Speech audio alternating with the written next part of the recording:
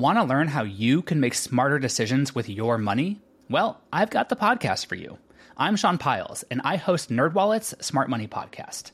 Our show features our team of nerds, personal finance experts in credit cards, banking, investing, and more. And they'll help you make the most of your money while cutting through the clutter and misinformation in today's world of personal finance. You'll get clarity on strategies to help you build your wealth, invest wisely, shop for financial products, and plan for major life events. Listen to NerdWallet's Smart Money Podcast wherever you get your podcasts. As a longtime foreign correspondent, I've worked in lots of places, but nowhere as important to the world as China. I'm Jane Perlez, former Beijing bureau chief for the New York Times. Join me on my new podcast, Face Off, U.S. versus China, where I'll take you behind the scenes in the tumultuous U.S.-China relationship. Find Face Off wherever you get your podcasts. Hey readers, I'm Anne Bogle, and this is What Should I Read Next, episode 75.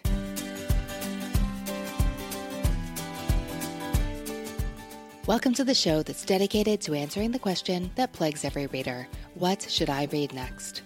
We don't get bossy on this show. What we will do here is give you the information you need to choose your next read. Every week, we'll talk all things books and reading and do a little literary matchmaking with one guest. Today, we have a special episode for you, and it's a milestone of sorts. This is only the second in-person interview we've had for the show, and the first one recorded in our new home studio. If you're lucky, I may post some Instagram pics of the giant stack of books Dave brought along to have at hand while we recorded, and you can totally see my bathroom in the background, just keeping it real for you. Dave's a writer and a college professor here in Louisville. He's also a real-life friend, like the kind where we go to each other's kids' birthday parties.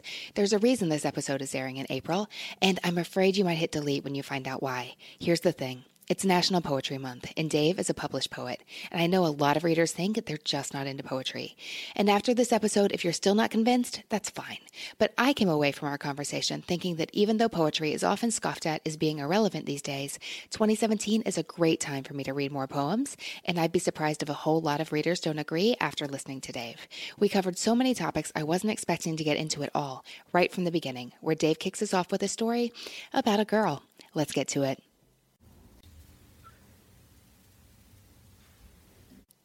Dave, welcome to the show. Thank you for having me. It's so good to be here. So this is a milestone. This is the second episode recorded in the What Should I Read Next home studio. Very nice. Well, it's a lovely home studio. The bathroom's never too far away. Neither is the refrigerators. They're wonderful. We will have to post a picture to Instagram so people can see what you're talking about, because I just photographed all your books with my bathroom sink in the background. Right. For atmosphere. We were like, maybe we should shut that. Maybe we'll just tease people and post the finished version with the shut bathroom door. Either one will work, I think. Actually, this is the first episode in the new What Should I Read Next home studio. So, milestone. Yay. Thank you. Happy to be here. Okay, so we are talking about poetry today. So right off the bat, so we don't lose people who are like, blah, not for me. Why do I care? Right. Like, sell us on poetry real quick. Why should readers care? Oh, man. That's the big question, isn't it? Well, you have actually, and I don't even know if you know this, but conversations we have had about fellow authors and conferences we've been to have really sold me on why poetry matters to readers and writers. I don't know if you remember, we had one conversation about a certain author, and I'm sure we were extremely kind and non-gossipy during this conversation. Pretty catty. Extremely gracious. You were saying, you've taught poetry workshops in the past, and you were saying how this certain author was like, that doesn't have anything to do with my work.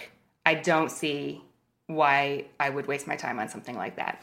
And I don't know what you told him, but you were, what's a gentle synonym for rant? Oh. You were explaining to me how poetry teaches you to be really careful with your words, and that's a valuable skill, even if you're just a communicator and not any kind of writer or serious reader of anything literary, but that it just teaches you how to use language. Right. And that's, for a writer, anyone who's interested in writing, when I hear writers talk about how they're not interested in poetry, it kind of raises an eyebrow, not because that's my discipline or genre, but because I get not being, that's not your go-to genre, but the idea of not being interested in it seems to be a mistake, because what you learn from poems, reading them and writing them, is that brevity, which is valuable for writing of all kinds.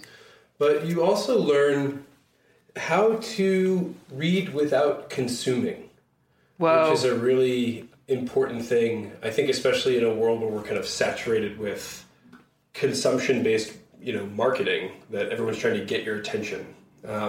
Poetry teaches you more about contemplation than consumption, and that's one of the reasons it's super important.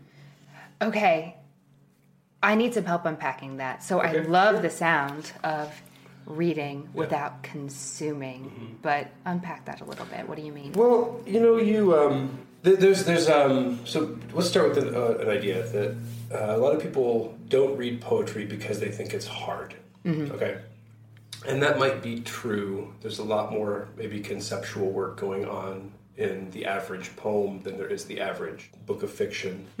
That's a generalization, but there's this sort of perception that it's a more serious art form, and I don't buy that necessarily. I think it is more demanding and intentionally more demanding.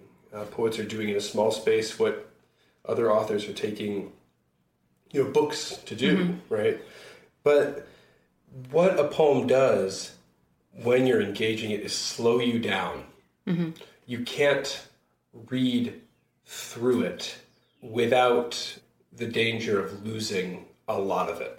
Okay, so you and I have talked about why poetry is valuable to the writer, and now I'm constructing a theory on the fly about how learning that skill of slowing down and paying attention to very deliberate word choices in shorter pieces could really benefit a reader reading anything. Is there something to that? Am I on the right track? Oh, yeah, no, I think you're absolutely on the right track. I think the two, poetry in a unique way, alongside that, learning how to be a disciplined sort of thinker and engager of art, literature, the world, sort of teaches us how to be human in a really unique way because of that aspect, that slow aspect.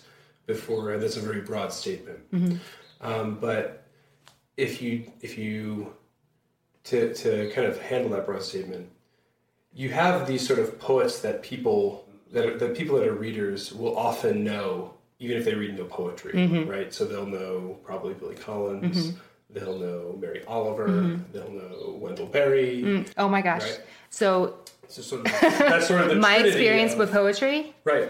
Berry, Dickinson, Right. Oliver, and Collins Well, are personal favorites as someone who doesn't read a ton of poetry. Right. So the I've been ones I was tight. going to say, the older ones would be Frost, Dickinson, and Whitman, are kind of the other ones that people have encountered, and they're obviously not living, but it's interesting. So that kind of proves that. And one of the reasons people go to those poets is because those poets have something to teach us about existing. And people know that. Tell me more. What do you mean? Well, all three of those poets, Berry, Oliver, and Collins, teach us about how to look at the world and enjoy it and take it in. Mary Oliver's got a whole book of poems about dogs, right? Which is obviously critically quite successful book. Collins has this sort of way of disarming us as a poet, right? He's talking about one thing and then he modulates into something completely different. It's much more deep and substantive than we initially thought when he was talking about a billiard ball or a playing card or a sandwich, right? and Berry has this sort of agrarian wisdom literature feel, right? Yeah. He teaches us about being slow and looking at the world, right? So all three of those poets, I think, are critically successful because they write accessibly. Right? We're not approaching their poems going, what's the point here? But they also write about things that are familiar and have depth to them that we would notice. Every time I read a Mary Oliver poem, I go, I could have written this. Someone in my workshop could have written this. And that's not a crack at Mary Oliver. That's an observation that I think she might actually like. They put into words something that's not just individual, but very human experience. Yeah, very broad. And again, it's not to say that the other disciplines don't do this. They absolutely do. It's just that poetry does it in such a small space that we can engage it in a way that we wouldn't normally engage a group of text, a body of text. And without the risk of getting too theoretical, which is what also makes people hate poems. That shortness is something that's supposed to be attractive and work in the poet's favor. Yeah. Right. So, if that makes any sense. But that's the big difference between the contemplation and the consumption. So Dave, you're a poet yourself. Yeah. Let's back up a little bit and talk about your personal background as a writer and as a poet. How did you find your way into that genre? Oh, I liked a girl, which is all. Are you serious? Oh, yeah, that's serious. I've never heard this story. She liked poems, and so I wrote some poems. How old were you? This must have been early high school, and how did you know she liked poems? Because she was reading poems in class. What was she reading? She had a book of E.E. Cummings poems. Oh, I liked E.E. Cummings in high school. Is that a high school girl thing that you like E.E. Cummings then? It's a high school boy thing too, because when I saw her reading that, I went out and I was like, So I went and got a book of his. That was the first book of poetry I ever purchased with my own money. Mine too, yeah. My really? first book of poetry, E.E. Cummings. And then so I wrote her some poems, and then she really liked them, and we dated for a while, and it was really sweet. And then... do you still have those poems? Are they extant? Oh, gosh. Yeah, I do. Someone has them. Or they threw them out, hopefully. I did, one of my high school girlfriends, I did try to write a song for her and play the guitar and a song for her, and it was an unmitigated disaster. It was so embarrassing. And her whole family ended up being in the next room, and I had no idea. And then I had to have dinner with them. Oh, God, it was so embarrassing. But yeah, I've got these sort of moments where I put myself out there like a sort of say anything moment, and then it just... But you apparently weren't scared off forever, because here we are. Right. No, I kept writing poems. That was what was funny. I stopped dating that girl, but I still wrote. William Stafford, one of my favorite poets, has this great quote where he's asked, when did you start writing? Sort of this quintessential writer question. And he goes, that's the wrong question. It's when did everyone else stop? Right? When we're children, writing poems and making stories and all those things is such a natural thing, and we don't. We do it almost involuntarily, right? We don't do it with any judgment, right? So his idea was that there's something in us that is a bit different. We, in a writer, he or she just doesn't stop, right? Where everyone else sort of does. They move on to other things that they're interested in, or on the more sinister side, they become cynical or decide their imagination isn't something worth cultivating or whatever. But, I just kind of kept going after that little relationship and wrote poems in high school and kept going in college, and then realized that that could actually be I could teach writing and literature and poetry, and I was like, that's like a real career option, isn't it? Oh yeah, right. So that happened. And I love it. I love. I try to write every day, or very nearly every day. I have a friend I share work with every day. So 5 days a week, he and I are sharing poems, boxing to each other, critiquing each other's work. So I have a really rigorous writing life that isn't in any way divorced from other parts of my life. My writing has always occurred at the kitchen table until recently. I had kids, trying to figure out how to invite them in. That's a big question. I'll get it workshops when I teach. How do you write when you have kids? And I just say, why don't you just invite them to write with you? Invite them to the table where you're sitting, have them draw, set that time up as a time of being creative. Now, you're not going to have a lot of that time. It's going to be they won't stay occupied for maybe quite as long as you could. Right, but that's how I got through that, having kids and writing. And now my kids have creative habits. They have little journals they draw in and write in. And for me, writing is a real sort of tether to my existence. So Now, when I think of a poet at work, I have this real romantic idea of you writing on like handmade paper with a fountain pen in the golden hour. Right, yeah, the twilight coming in. But then you said Voxer. So Oh yeah, yeah. Well, that's a very pragmatic tool.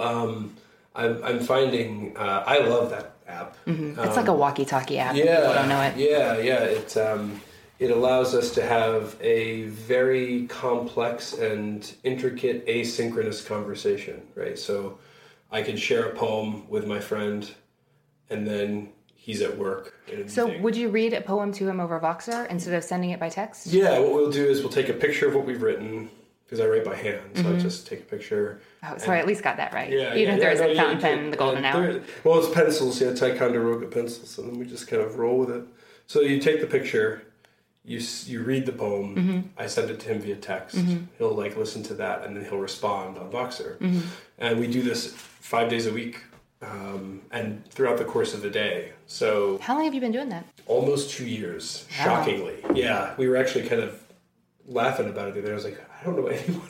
Like, how did we do this? How did this end up staying for so long? So, and we take some time off every year. But generally speaking, we hit about, I would say at least 40 weeks of the year we're doing that.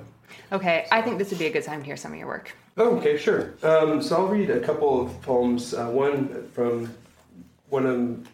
poem from each of the books that I've got out recently. Fantastic. So the first one you're reading from, because you're in my house, I can see it, is These Intricacies, a collection I have on my shelf. I really enjoyed reading this, although I must say that it's very interesting. I've never known a poet as well as I know you, because we're friends in real life. We know each other, we hang out. So I've never known a poet that well, even if I've like known them to say hi to at conferences or met them at signings. It's not the same as knowing the wife, the children, the mother, the characters that appear in your poetry. And it was different. It was different. It was very cool. And it felt, I'm trying to avoid using the word intimate. But poetry is an intimate medium, I think, in a lot of ways. Yeah, it's certainly, people very, generally speaking, are much more quick to draw a direct line between the poem and the experience of the person who made it. Oh, I totally am. So is that a mistake as a reader? Well, it depends on who you're reading. Okay. Is it a mistake when reading you? Not this book. Okay. Probably.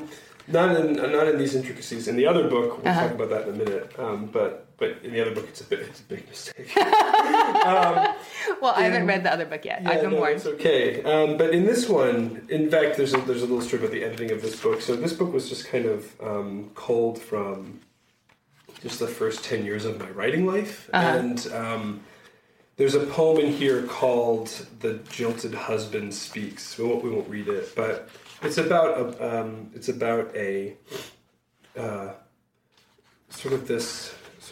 an affair, right, between a husband and a wife, and the editor, who is very interested in having a very personal collection of poems that were reflective of me, said we got to cut this poem because people are going to think that you had an affair. And I said, well, that's not my problem. so it stayed in for a lot of reasons. Yeah. But this book is sort of divided up into two sections. I could tell the difference for what it's worth. Right. Well, that's good. The title helped. Yeah. I don't think I've ever been described as jilted. There's two sections. There's three sections, but the first section and the third section are sort of poems of darkness, then moving in toward lightness, and then there's a section in the middle of a novena, 9-part prayer. So I'll read the last poem in this collection, which is probably one of the earliest poems written in this book. Maybe not the earliest, but definitely one of the first. So it's called "Your Days Are Waiting." There's certainty made in the calm of a river, a way steady like the leaves that paper boat the surface of water. Even a clamor of hooves throbbing in purple morning light narrows us, awaking in every wilderness. But even these things fall asleep inside the mind and slip away by night. How will you remember what it's like to stare into the constant moon, to watch the jet stream's hands push clouds through dark and stars like nestled ships on the ocean? Your days are waiting to be left behind, so now, before sleep makes a single forgetting, etch in yourself this moon, this leaf, this star.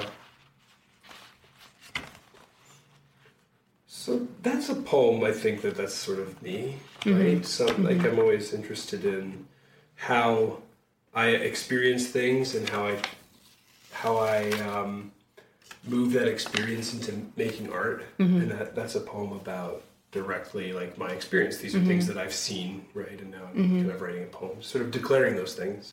Is that the kind of work you started with? Because I know that at least in your published works, if not what you're writing at home and voxing to your friends, that you've taken a step in a different direction in the past couple of years. Yeah, that's what I definitely started with. I think that's a great place to start. You write about what you know, you write about who you are, and this book is all about becoming a father and becoming a husband and becoming like an adult. Like that's what this book is, working out my life, my marriage, my fatherhood, my adulthood with fear and trembling. A lot of the human experience that you were talking about earlier. Right. And because of that, it's very much based on my experiences, whether they're experiences of watching my neighbor trim his garden or talking with my father about buying a gun or watching my kids play in a park. They're all like very kind of you can draw a very clear line. There's some imaginative stuff in it, but generally speaking, not as much. The second collection, Our Father in the Year of the Wolf, is a much more sort of dark and violent collection. This is a very this is a collection that's solely rendered, almost solely, from my imaginative life. It began, I was working on poems for this book for quite a while, and then an experience sort of catalyzed the poems in a very unique way. My next door neighbor took his own life, and I found him. When was this? This was several years ago. It's actually on my wife's birthday. It was a really wild, extreme day, and we came home from having coffee with my kids. Luckily, we're with my parents, and my wife and I went out, and we came home, and my neighbor was there in his driveway, and he had taken his life. And the poems that were that I was writing at the time were really, some of them were quite dark, but I didn't know where they were coming from.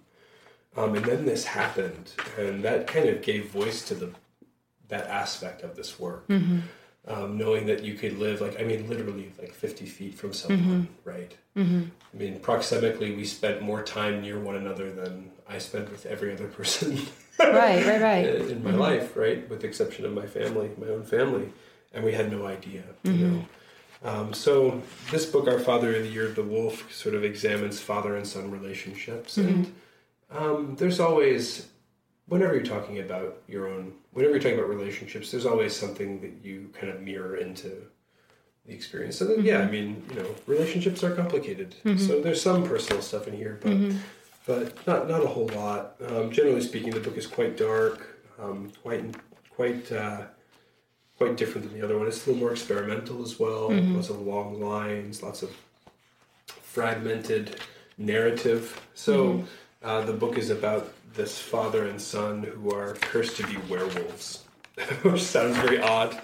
But the trope, the horror trope, is sort of metaphorically and imaginatively rendered throughout this. It's also based on an old hagiograph of a Catholic saint named Saint Nautilus, who cursed a family, a clan in Ireland to be werewolves. Okay, confession. I don't know what a hagiograph is. Hagiograph is a story about saints. So any story you've heard about a saint is technically a hagiograph. Okay. And some of them Some of these are a little more familiar to us, like the story of Joan of Arc being killed, right?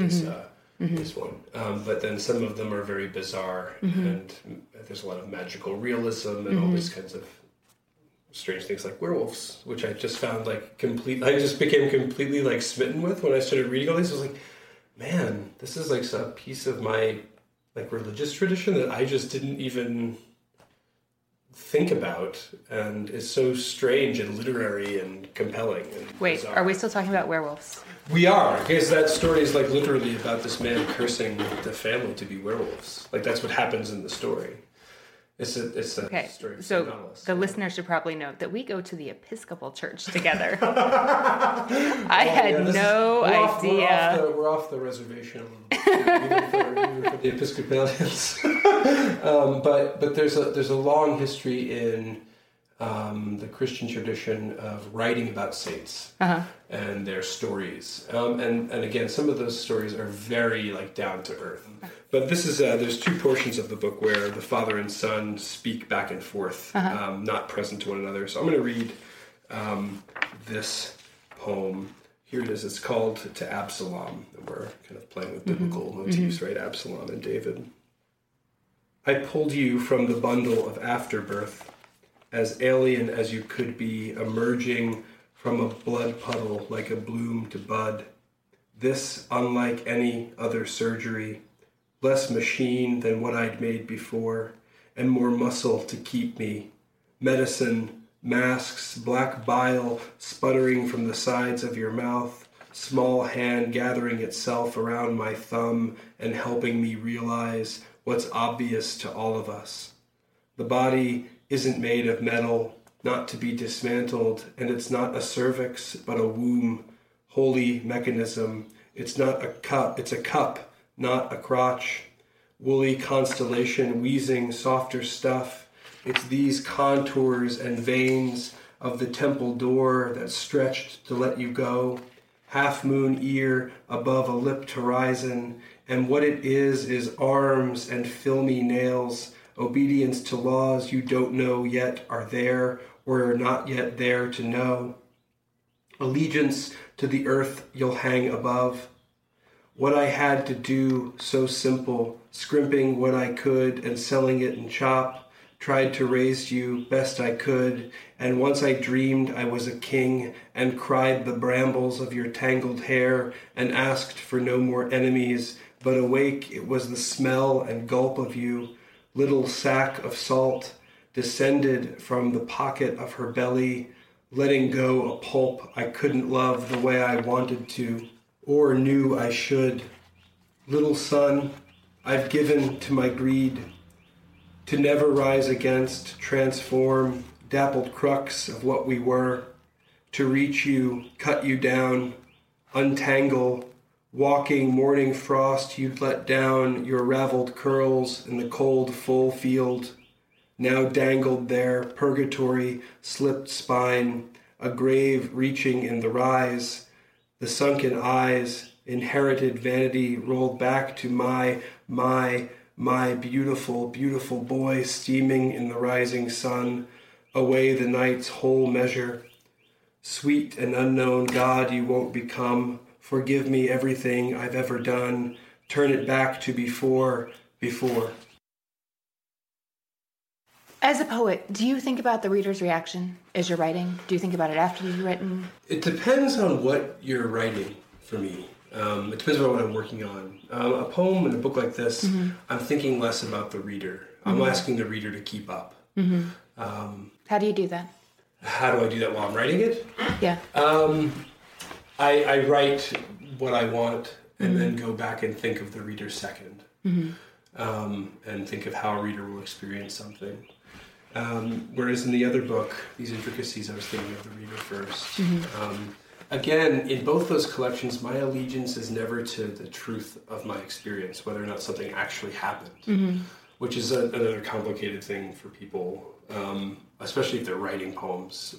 When young writers are starting out, they want to keep things in poems because it actually happened, which is like the worst thing to do if you have a poem, is to keep it there for something that was situational.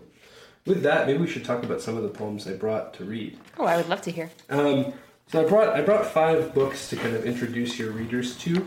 Okay, Dave, so are these some of your personal favorites? Yeah, all these books that have come out in the past decade or so have been books that I've become really smitten with for one reason or another, and usually really for different reasons. But they're also books I've revisited, which is pretty uncommon for me as a reader. I don't tend to revisit work very often. So if I read a book twice, it must be really doing something for me. The first book I brought was by a guy named Matthew Lipman. He's a poet out of the Boston area. And this book is one of his more recent books. It's called American Chew. It's a beautiful little book.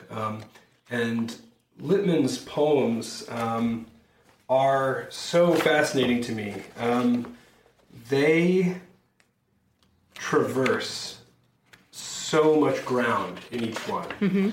And so they can be really all over the place. When you read a Matthew Lipman poem, they go from one end of the spectrum to another. They duck between history and pop culture, and they fluctuate in mood, which is one of the things I love so much. Like, he writes with such abandon, and he doesn't temper it. And over the course of his writing career, too, it's gotten more and more that way. It's like he's taking off the filter with each subsequent book. So I love that. I'm so curious. Yeah. Okay, where would you recommend starting in the collection? I would recommend this poem, Meaningful Beauty. I swear to God, my heart fell out of my chest on the all-track elliptical machine when I saw Cindy Crawford on the television telling Valerie Bertinelli that she had found the magical de-aging product Meaningful Beauty, and that is why she looks 23 at 49. I wanted to jump into the TV and give her a handkerchief so she could wipe away the tears that were not there but were everywhere. For a moment, I wanted some Meaningful Beauty extract myself from that rare melon discovered in the south of France to relieve my own facial tics from ticking. I wanted to spread it all over my body and then go hug the little Asian kid on the corner who smelled like pork, and my student Rodney who broke his foot on a basketball court in the Amazon jungle with no parents. I wanted to lie down with my daughter in her tantrum, all this Meaningful Beauty on my hands, and rub her cheek on the back of her head, make it go away, then go away myself down to Washington, jump into a bed with Barack and his smoking hot sheets with all the disintegrating dollar bills. But then I realized that was Cindy's job, and Valerie's too, who, by the way, looks better now than she did on One Day at a Time. One day at a time, I think, is the Meaningful Beauty that I try to throw my arms around, and my wife, who told me she was fat, but who looks better than all the Valeries and Cindys and Susies put together, no matter what the madness is that wraps itself around the sense of self when one looks in the mirror.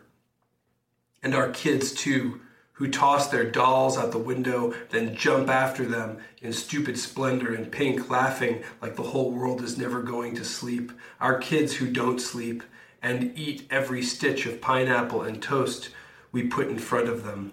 Come over to our house, Cindy. Jump out of your television face into the Monday morning 6 a.m. oily face and let those wrinkles dance. Let your brown spots gyrate. Let your body go, go, go. That is not what I was expecting. It's a great poem.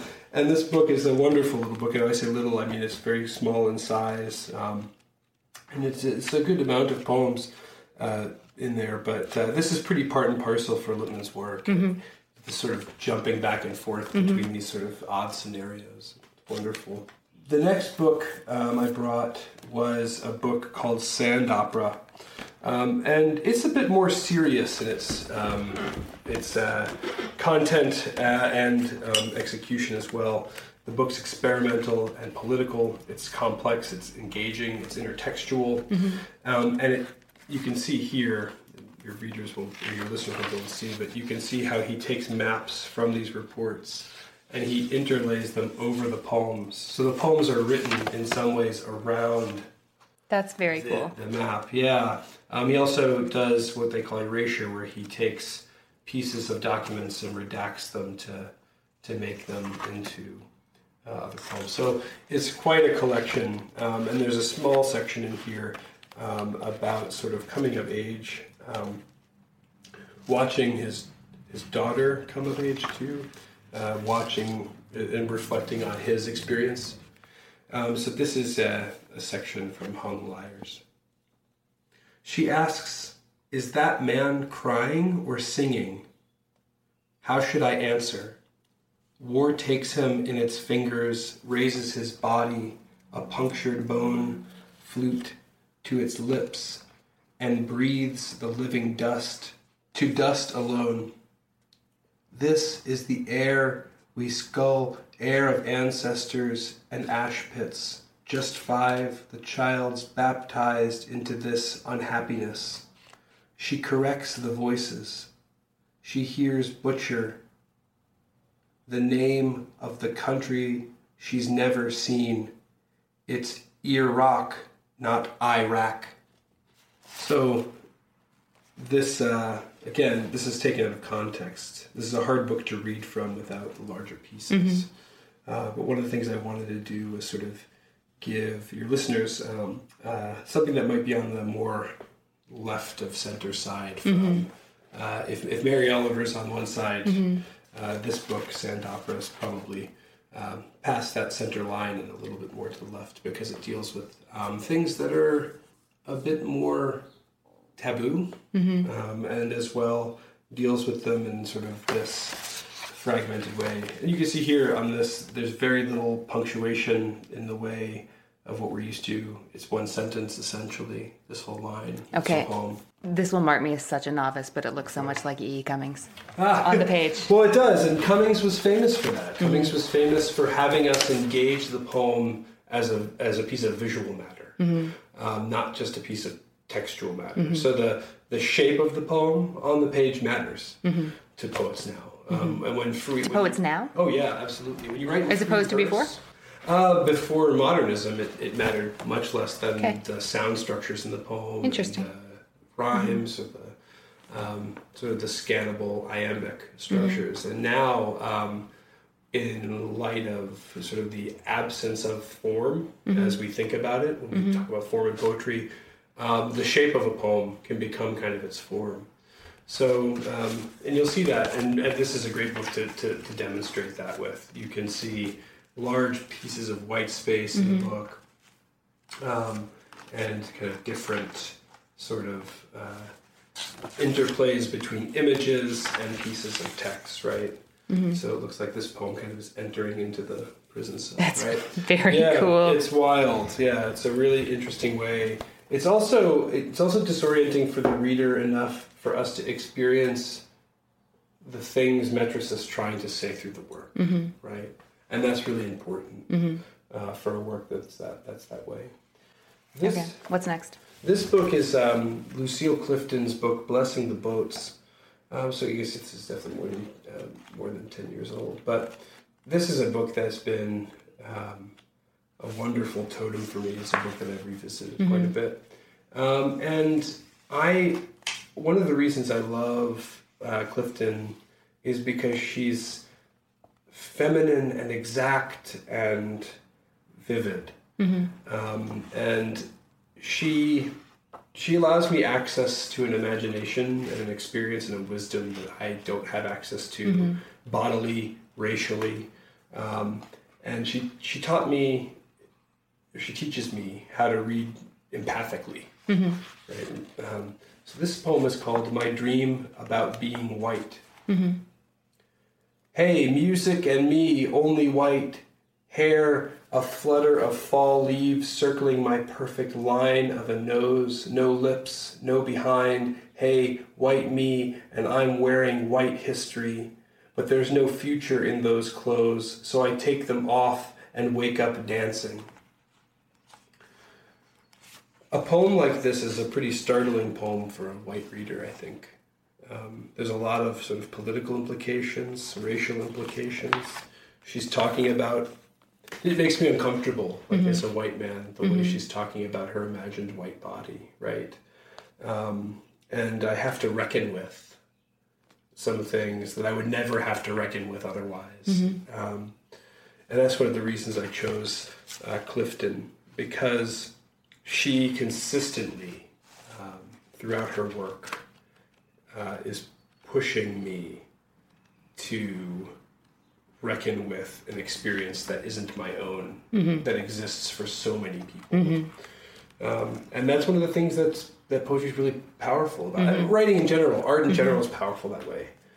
But poetry is able to do this uniquely in that, I mean, that poem is maybe 15 lines, and they're all very short lines, right? And we have access to this moment of the speaker in the poem imagining what it is like to be in a body other than her own. And because I'm a reader, not in that body either, I'm imagining what it's like to be in that body, to be in a white woman's body, right? It's different. I have a hard time accessing, it seems the shorter the work, the more I feel like I either need to see it on the page or hear it like 9 times before it really sinks into my brain. I was listening to one of the poetry podcasts you recommended. What's it called? It's the one out of Penn where they do a close but not too close reading. Poetry off the Shelf? Yes, it was Poetry off the Shelf. And they were reading an old Dickinson poem, the one, I Am a Loaded Gun. Yeah, sure. Yeah. Yeah. I was really struggling to grasp a familiar poem auditorily. I don't know if that's because that's not what I'm used to or because it's so dense. It is. And that, what we were saying before about consumption versus contemplation, this is a perfect example. It did make me feel like Google has destroyed my brain. That seems like a real possibility. That could be. Well, maybe we, instead of couching it that way, we should say Google has modified our brain in a really unique fashion. Because there are poets who do work with intertextuality in Google and search engines, and there's a lot of things. Yeah, it's the world. That sounds it's interesting. Different. And the world of poems isn't just what we're kind of taught to think of. And so that's one of the reasons I brought Metris along, was to demonstrate that there are sort of these integrations happening, and have been happening for quite some time, with poets and other forms of art.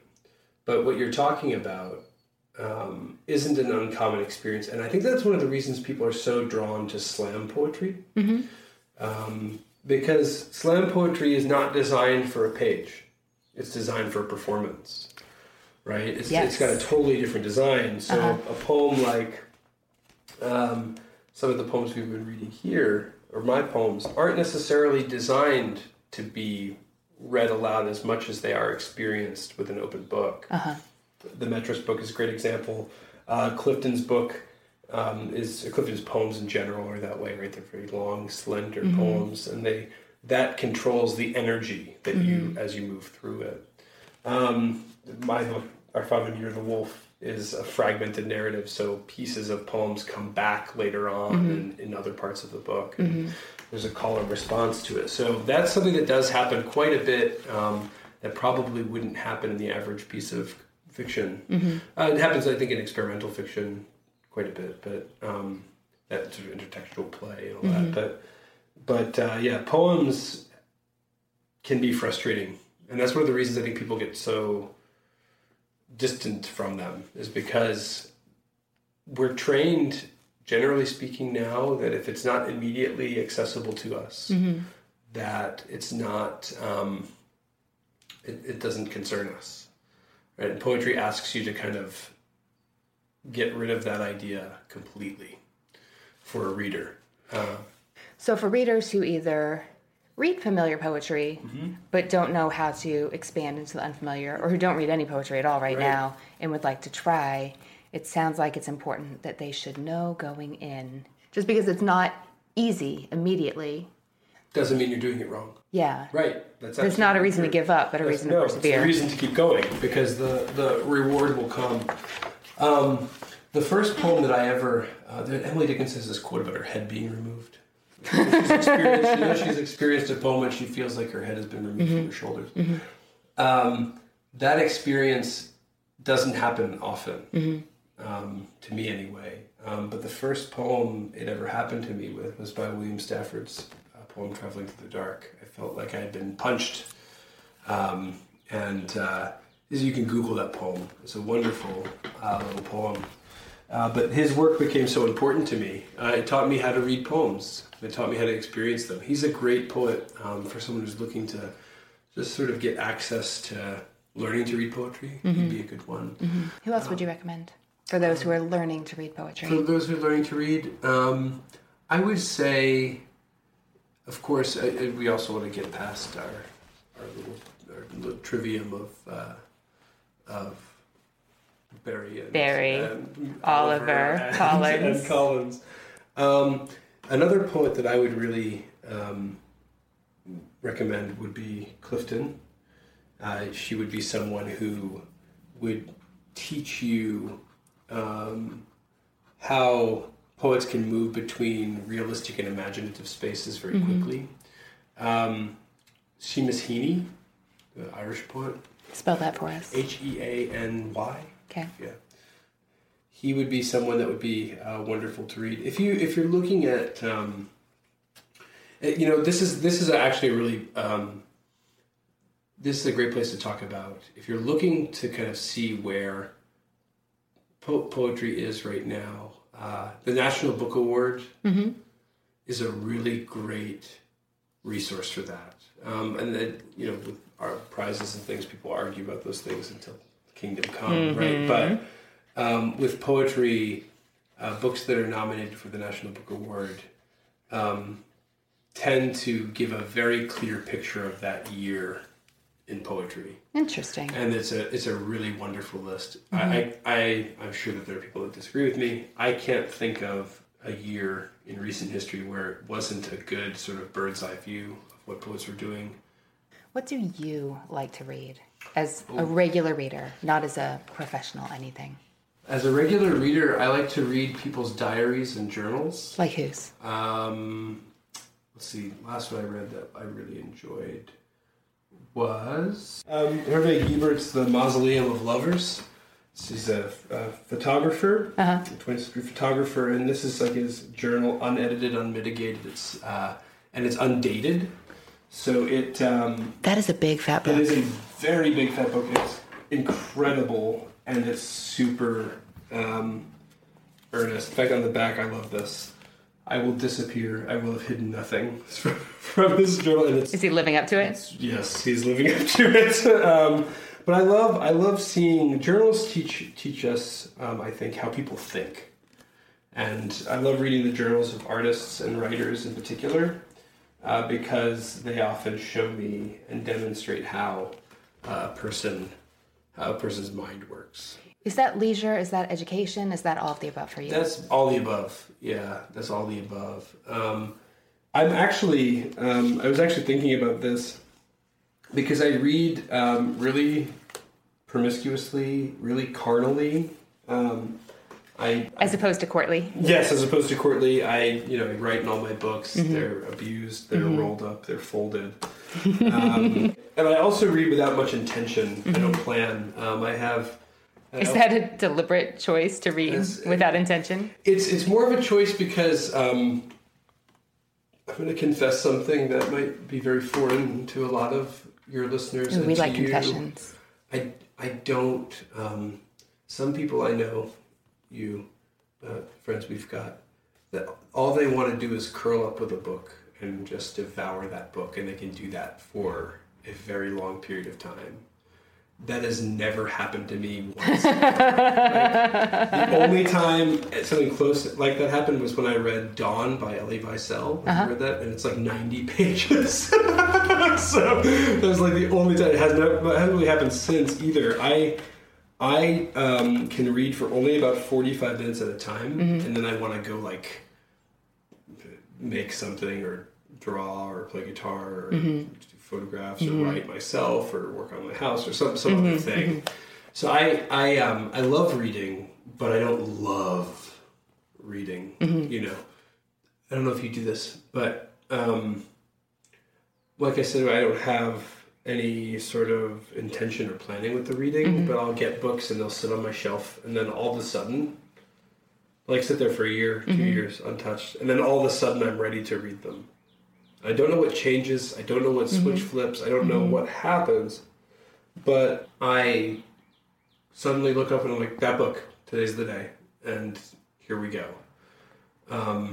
There's so few, and I've tried to figure out what it is that gets me to that point, but there's so few like delights and surprises in life, like real ones, that I kind of don't want to know. And sometimes I think it's the cover. Sometimes I think I just buy the book because it looks pretty or interesting. That's a good reason. I think so too. That's that adage is not correct. Well, it says don't judge. It doesn't say don't purchase. That's true. That's true. I wish it had said don't purchase because I think I might be a bit more wealthy. So, that would be nice. Well, I like that as a poet, you're doing your fair share of keeping authors alive. You got to. That's the other part too, right? I mean, if every one of your readers right now, or your listeners rather, went out and bought a book by a living contemporary poet, the market probably wouldn't know what to do. It would be a glut. It would be great. So that would be amazing. Yeah, that's a worthy goal. It would. We'll see if we can organize. Yeah, maybe we could do like a poetry book buying day. So you have to go to an independent though, because they carry more of a wide selection of contemporary living authors. That is good to know. Yeah. So there's this book I really like. It's nonfiction. It's called This Is Where You Belong. It's by Melody Warnick, who's been a previous guest on the show. It's about participating in and loving the community you live in. So she talks about this thing that has happened in small towns she has lived in the past called a cash mob, where it's an organized public event where people show up and spend money at a few local businesses in one particular section of town. Yeah, maybe we could have a bookish cash mob. That would be a good idea. We could do it right here in your bathroom. I'm not selling the books, Dave. Everyone could just come to your house. No, that's a great idea, and that's another thing I think that's attractive about poetry. It does feel like a localized effort in some respects. Obviously, you have poets who are big bestsellers kind of people, but there's so many... The rare birds who actually not only make money writing, but make money writing poetry. Yeah, it's like seeing a dog walk on its hind legs. But it's one of the things that appeals to sort of the collector in me is that there are just so many good poets writing that you could read a new book of poetry every day and you'd still not find some of the best poets. So that's something that I really do enjoy is sort of that hidden gem effect that happens. Like something clicks and you fall in love with that book and there it is and you have a new favorite poet. I'm sure that fiction has something comparable, but it seems to me that poetry does that in a pretty unique way, at least in my mind. Okay, Dave, those are some really interesting favorites, and not along the same lines other guests have shared. So you and I have talked about how you like listening to what people are not so crazy about on the podcast. Yeah. I don't want you to be on the show and bypass that opportunity. No, do you want to share something that's not your cup of tea? I would like to. What I don't know if I have. This is a sincere answer to this question. I really struggled to think about a book that I just don't like. And I cannot think of one because I literally do not finish them. If a book is not... There's so much to read and so many other beautiful things waiting. And I know it's a really bad habit, but if a book doesn't get me, I just put it down. And okay. I don't.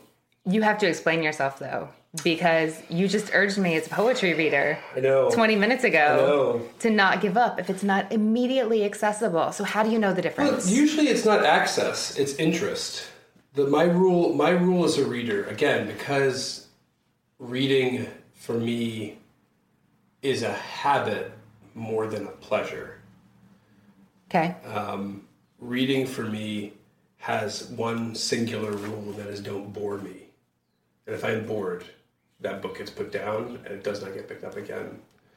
I only hate things that waste my time.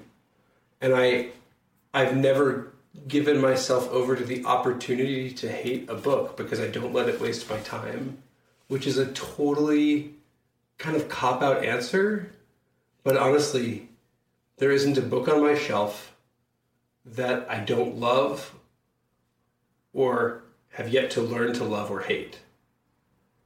And if I don't love it, and it's just kind of like meh, it goes. So there's a lot of unfinished books at Camp Parody. Like a lot. And I, again, not saying it's a great habit. But it doesn't sound you're changing it. Right. No, not changing it. It's definitely terrible dating advice. And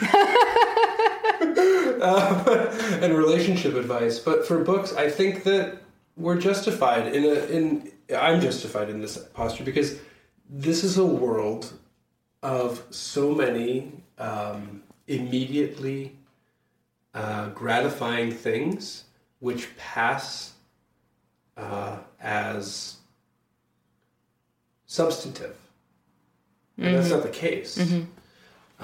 So when I find something that I really do love, I'm immediately connected and engaged and present to it in a way that I'm not with other books. So it's not, again, it's not a kind answer. It's not, it also doesn't allow me, there's no literary gossip that can happen here. But and that's what happens with this question. But it often is interesting to see what people don't like and what they do. But that's, for me, that's the real issue is I just don't read it. I put it down. I give it to someone else who I think might like it. And not like, you'll like this. Like, not in an insulting way. But just because our preferences are also different. And there are so many poets out there writing that... We're all trying to get a crack at it. What bores you? Is it writing style? Is it themes? Are there characteristics? Themes will definitely do it. Like what? Like if I have to read one more poem about a dog. I just don't want to hear a poem about a dog anymore. Or a poem about, how I saw my kids coloring and I just realized how beautiful everything is. Like what I think I referred to earlier as the suburban epiphany, right? Where someone realizes what they have in the moment. I don't know if it's a cynicism. I don't think I'm a cynical person, but I'm just not interested in that. I have those experiences in my existence. And I don't go to art to affirm my existence. I go to art to escape my existence or transform it in some unique way. So maybe that's the underlying idea of what is pushing that justification of, like, if this is boring me, I'm done. So I also read a lot of like science books and history, anthropology, and because those are so bizarre. Reading a book about time right now called Why Does Time Fly, I think is what it's called. Have you read that? It's crazy. No, I've seen it though. It's messed up. Like, it just is, it's just the whole thing, like every page, I'm just like, what? The book Sapiens did that to me too. It just doesn't, like, nothing about it was boring. Everything about it seemed, even if it's stuff I already knew, factual information about anthropology, I already knew its presentation, its tone, all that. So that's it. Don't bore me is the rule, because there's just so much other stuff that is both substantive and unboring. Okay, this is unfair to pull a pop quiz on you. No, this is what a pop quiz is. 3 I'm a teacher. poems. I deserve it. Turnabout is fair play. Okay.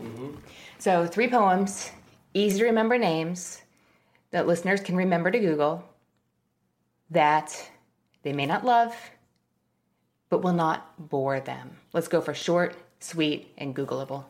Okay. Go. Okay. William Stafford, his poem, A Message from the Wanderer, won't bore you. Okay. It's fascinating, beautiful life poem.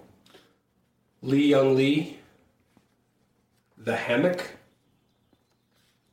That's L-I, Young, L-E-E.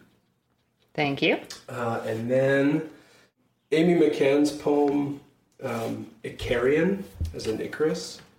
It's a wonderful poem. You can just get that right on Poetry Daily. And there's a poem that Poetry Foundation did if you just want to laugh.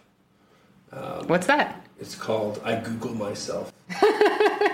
Okay, just the name made me laugh. It's delightful and dirty and hilarious. I did also bring 3 poetry anthologies for your readers that would be really interesting for them to take a look at. That would give them access to a lot of contemporary poetry that, they're not collections themselves, but they are several different poets, in that anthology, and there'd be something in there for everyone. So here's what we're going to do. We are going to send those out in the newsletter. Listeners, if you go to whatshouldireadnextpodcast.com/newsletter, we will send out a list of those anthologies along with Dave's short commentary on each. I just got you a job. Okay. Well, I can do it. All right. This has been fun. Thanks so much for talking poetry with me today. Oh, so happy to be here. Thanks for having me. And everyone get out there and buy a book by a living poet. Hey readers, I hope you enjoyed my conversation with Dave today. Head to the podcast site to share your recommendations for Dave and let him know there what you thought of the titles we talked about today.